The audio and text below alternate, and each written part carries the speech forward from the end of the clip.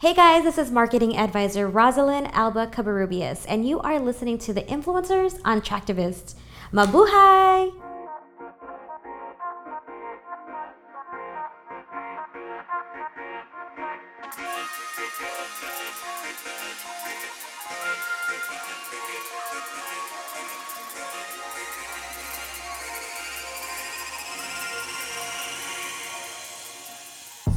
This is theINFLUENCERS, a new Tractivist series on Asian American leaders, tastemakers, and experts in the music industry. Just as important as front-facing representation in entertainment is representation behind the scenes. Too often, these influencers in the music industry just don't get the deserved recognition for their incredible work that significantly impacts today's culture and entertainment. Let's dive into this podcast series as we spotlight these individuals and hear their stories and words of wisdom for aspiring artists and industry professionals. Hi, my name is Rianne Moore. It's my pleasure to welcome today's guest, Roslynn Cobarrubias. Roslynn has helped produce over 500 concerts as well as editorial content with artists like Drake, Rihanna, and Kendrick Lamar. She currently serves as the Chief Marketing Officer and Head of Artist Relations of Iconic Reach, an influencer marketing platform connecting brands to influencers and curators to create sponsored viral content. She is also the co-founder of MyDivio, a global talent discovery and video resume platform. Let's get started. Thanks so much for coming on. Oh, thank you for having me. I'm excited. Yeah, so on your website, roslync.com, you're self-described as a marketing advisor, TV host and producer, and entrepreneur. Yeah. And I'm sure this is just a few of multiple roles that you have. So in your words, what would you say is your role in the music industry? And how do you fit into the music making process? You know, a long time ago, I was really attached to titles. Once I got in the music industry, and that's really how it is, people, you know, coming around LA, they're like, what do you do? What do you do? What do you do? I like people not knowing what I did.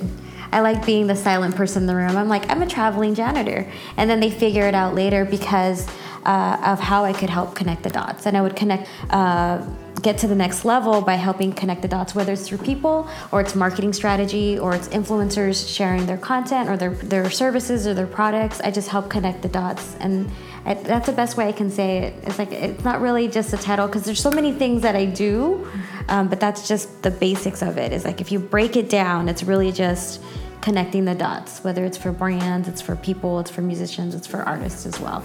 And that all stems into marketing, obviously. Yeah.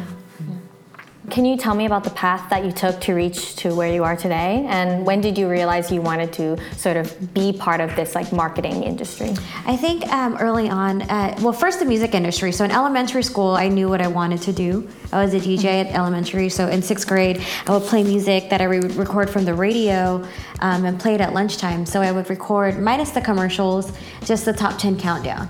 And I would love when somebody would come up to me and say, I love that song, or what's the name of that song? I love that song too.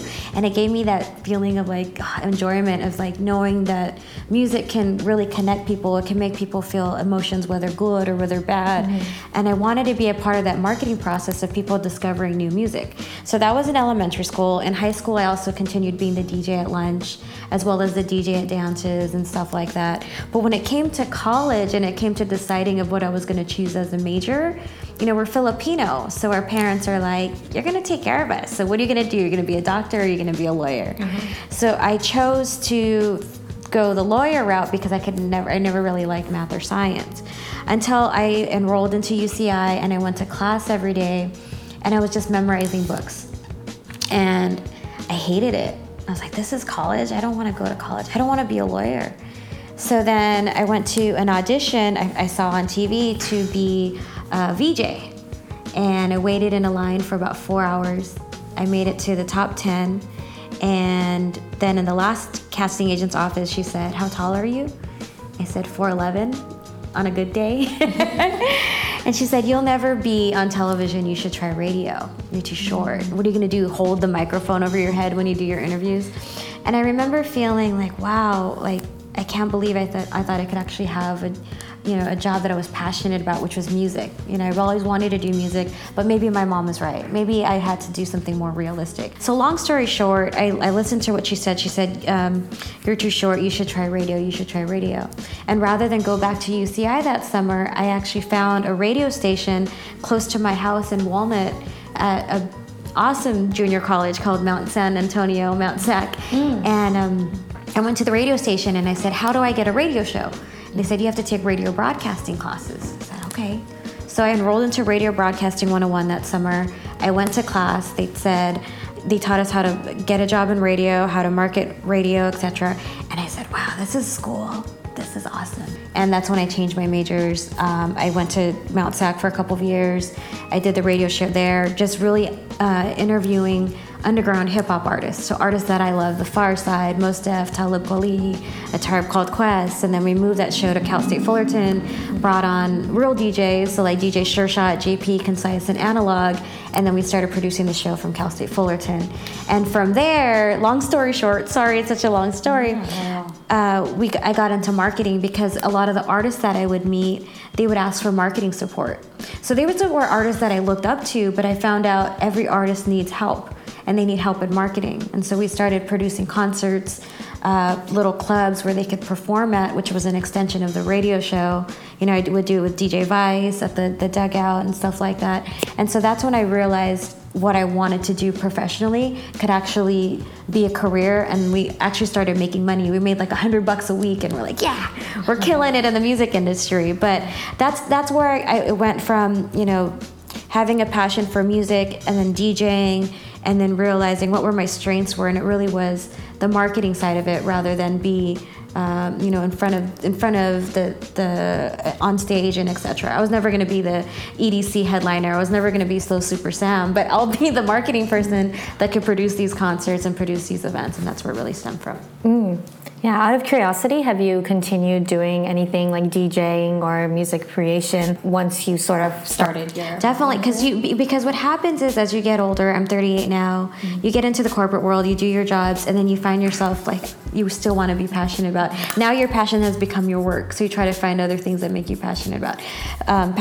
So I do things like I DJ'd my high school reunion, my 20-year high school reunion, and playing all 90s music. I DJ'd my niece's birthday party. She had a 90s party and she's only 16. So I'm like, wow, they know about 90s music? What? This is crazy. My other niece, she just turned 1. She had a luau. So it was all reggae covers and reggae music. So I love that. I love playing for audiences where I know, I might not be the best mixer, I might not be the best scratcher, but I know music selection. And so that's something that I'm really passionate about. I love playing. And then some people will ask me just to do events. They ask me to do their weddings, but wedding DJ is like the hardest job for anyone, unless it's like we're going to Mexico or something like that, I'll do it. But when we went to the Philippines, I was also the DJ when we rode along in buses and when we went to the beaches and stuff like that. We had an awesome group traveling through the Philippines, but I was a music selector there. So that keeps me passionate and keeps doing music. And at the same time, that's why I produce and host TV shows based on music and music festivals and stuff like that to keep my passion alive as well. I guess moving on to Asian Americans in the entertainment industry, I feel like folks these days are making headlines today as new paths are being forged to make way for more diverse representation. And is this something that you've thought about in regard to your own identity and your career? Yeah, definitely. I think early on, I was a big fan of underground hip hop, and so there wasn't too many artists. We had Apple, the Black Eyed Peas, we had Blue Scholars, and of course the Beat Junkies and like the Invisible Scratch Pickles, but outside of that there wasn't too many in the music industry. And so I think I always hid my identity. I hid my Filipino-ness, if you try to say that, until I went to the Philippines. And I really saw the community, how they embraced our music. And I thought, wow, what can I do for my specific community? Not just for the hip hop community, not just for the music industry, but for my specific community. And so it really gave me back, made me apply that to my own identity and be proud of who we are. I'm so glad there's people like Ruby Ibarra right now and like making a song like us and has a Island Girl Rise hashtag, because that's representation now that didn't exist before. before. And a lot of it was blended into different cultures because we're such a mixed breed of like Latino, Black, Asian, etc. But now we're having our own identity, we're having our own voice, our own music festivals, our own events, our own food festivals. So now there's a sense of pride that I have, and how can I bring out the community? So I'll volunteer to help produce the Filipino Festival with Richie, or I'll prepare Filipino Heritage Night with the Clippers, and just see how many other things I could do to shine light on community members. And even in influencer marketing, we have a platform where we connect brands to influencers, and a lot of that time I'm like, what Filipinos do I know that we can plug into this program? Is it Farina? Is it all of Jessica Lasago? Like all of these awesome influencers that are out there that I want to work with, And anytime it comes to talent booking as well, I think first now Filipino artists, because everybody else, they do it for their communities, so why not ours? So when I worked with the White House, I thought of Leanne B first, and just those opportunities to bring light to our culture and mainstream platforms, I think is really important and really excites me. Yeah, that is exciting. And from this unique perspective in the industry and the way that you've sort of shifted toward helping your own community, what do you think has worked in terms of making space for Asian Americans in music, and where can we go from here? I think there was a shift when we actually started telling our own narratives and weren't afraid to tell our own stories. So I think Apple the App of the Black Eyed Peas, he was the first person to actually there's Bamboo, actually there's different artists, but specifically Apple, because he was such a pop mainstream artist, and then he released the first song on a popular album that was winning Grammys, and one of the songs was in Tagalog called The Apple Song. So I worked with Patricio to help put that music video together where we showcased the Filipinos. We put Chad Hugo, Dante Bosco, Joy Bisco, and all of these people in it, Redmatic of the Beat Junkies. But it was a Tagalog song on a popular mainstream album. So that was the first time that there was a narrative about the Philippines, in such a popular way. And so it paved the way for other artists now to be able to tell their stories from their unique perspective, but but being genuinely themselves. Like Rubia Barra, she always tells her story. She grew up on hip hop, 90s hip hop kid, but she still speaks Tagalog. She still incorporates her community and her culture into all the music she makes. Bamboo is really great. Rocky Rivera, like a lot of these artists now, thanks to the Mountain Brothers and thanks to all these people that have paved the way to let it be okay to just be who they are, tell their stories, and not have to pretend they're a part of something else and tell that story. Illmind is another really great person that does that as well. And what challenges during this time have you faced during your journey of to where you are right now? And what are ways people already in the industry can address this, if any? I think Filipinos in general, especially Pinays, especially Filipino women, we're just happy to be in the room. We're very non-confrontational. We like to just sometimes not even take credit for our work. And there were times when I was an executive and, I was the head of certain divisions, and the table will be full. And like Sheryl Sandberg said at Facebook, I wouldn't sit at the table. I would be over here. So here I am, the head of the team, and I'm sitting on this chair because there's no room. But actually I should be up here. And so now I'm really proud of that, because I know that it's actually giving other people the confidence to see somebody that looks like them in that position. When we walk in a room, we look like we're interns. We look like we're supposed to, I would shy away from doing things that was so me. But now I embrace that. So I'm bringing pandesal to the meeting. I'm bringing lumpia, and then I'm sitting at the table. I'm bringing the interns in, like having it a part of the conversation. And it's okay to own the credit for your stories, the credit for your work, and stuff like that. And I want to empower Filipino women throughout the world, especially a lot of you in the Philippines, to do the same. Because I hear in the Philippines it's even harder. When they have people in the call centers and they ask people, what's your advice, or what do you guys think that we should do better? Nobody raises their hand because nobody wants to feel like they're going against what's currently happening. But having a voice doesn't necessarily mean that you're confrontational. It just means that you have knowledge and experience that needs to be shared. And so I think there's a beautiness in being a Pinay, but but also, they call it now an entrepreneur, where you're embracing both the leadership and then the sensitivity and the caretaking, that we're natural caregivers. That's why a lot of us are in the hospitals. So it's taking those two worlds and blending them too.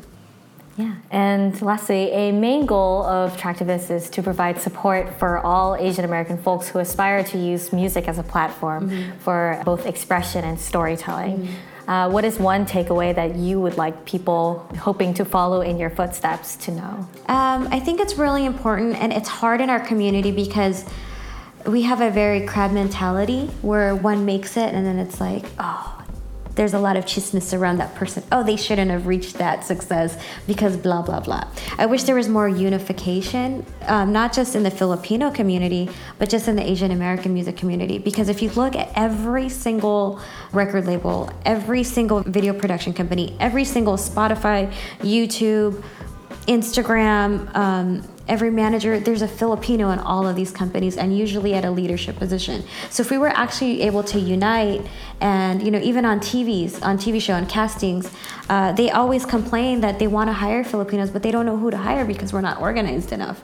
There's no database that exists where here's all the Filipino actors, here's all the Filipino artists. So I'd love for us to come together more and network, and really in a way that's bridging together like social currency. We're offering value to each other to help uplift our community overall. So if the casting director is Filipino, they can hire a Filipino for this and this and this. Then our stories are being told, and it'll only amplify the awareness of us throughout the world, and then we can continue helping share those stories. We're doing it in food. We've done it in dance. We've killed it in dance. We've won every World of Dance, America's Best Dance Crew you can, and normally. But now it's time for the music industry. Why can't Ruby perform at the BET Awards or the MTV Awards? She's a better lyricist than Cardi B, or right up there with Nicki Minaj. So let's empower her, and the way we can do that is by the head of YouTube making her the featured video on YouTube, the person at Spotify putting her on a playlist with Drake and all of these top artists. We have the power to do it. It's just now we have to amplify the right artist, give the right artist the recognition and the talented ones, and then it go further, and we can create a million Bruno Marses, because we have a million Bruno Marses. And are there any projects coming up that our listeners or your viewers can look forward to? Yeah, well, Clippers, we're coming back with Filipino Heritage Night on January 8th. Apple the App's performing again. Everybody gets a bobblehead of Apple wearing a Filipino necklace. And Jessica Reynosa is going to perform with him again. Jasmine Villegas is doing the national anthem. We're going to produce a basketball game after with DJ E-Man like we did. So that's definitely coming up. Phil Dev is actually having a summit where they're gathering the top entrepreneurs, tech people, marketing, all in Sunnyvale at Google. Regina's putting it together in Sunnyvale. They're also having a gala dinner for Phil Dev. And then for me personally, I'm going to be launching a community and a clothing line called Little B Girl. So back in the day in college, I had a clothing line called Little Brown Girl. And it was literally the Bloomingdale's logo, Little Brown. They have Little Brown bag. We just changed the word girl. But we got a cease and desist from Bloomingdale's because the logo was exact. And we were so young, we didn't even know what that meant. So we're like, oh my God, we're in trouble, let's just stop. But now I want to rebuild that community. So a B-girl basically means a breakdancing girl. So back in the day, I thought I was a B-girl. I was like trying to dance everywhere, dressed like a boy. And now a B-girl is really just anybody that's pursuing their passion. So it's building a community of young women, specifically women of color, specifically, brown or actually, any young girl, and knowing that you can be empowered to pursue something that you're creative and you're passionate about. So I started out with an Instagram, and we feature an 11-year-old DJ, we feature a 10-year-old photographer, a 5-year-old model, because you see Instagram pages like The Shade Room or Baller Alert. A lot of these pages have millions of followers, and they're just promoting gossip. They're just promoting like who got shot or who slept with who. But why don't we have these communities where it's constantly you're being fed positivity, specifically about young girls, specifically about creativity. So now when somebody's wearing a Little B Girl shirt or my mom's a DJ or something like that, then it'll bring that community together. So that's what's up next. I think as I get older, it's not chasing titles anymore, like I said, or not being a part of corporate or creating companies. It's now having the freedom of time to actually figure out my purpose in life. And my purpose in life is to, connect the dots, to inspire the younger generation, to create memorable experiences so that now they can acknowledge themselves as well as have value to help others. That's my purpose. So it doesn't matter what job I have, it is more what company I have. It's just figuring that part out of how can we connect this all. And that was our interview with Roslynn Cobarrubias. Thanks so much for listening to The Influencers. Be sure to visit our website, tractivist.com, as we create a central hub of Asian American artists, resources, and continuously update the influencers. Discover new music through our weekly radio show, as well as our playlists. We're also on Instagram, Facebook, and Twitter as @Tractivist. That's TRAKTIVIST.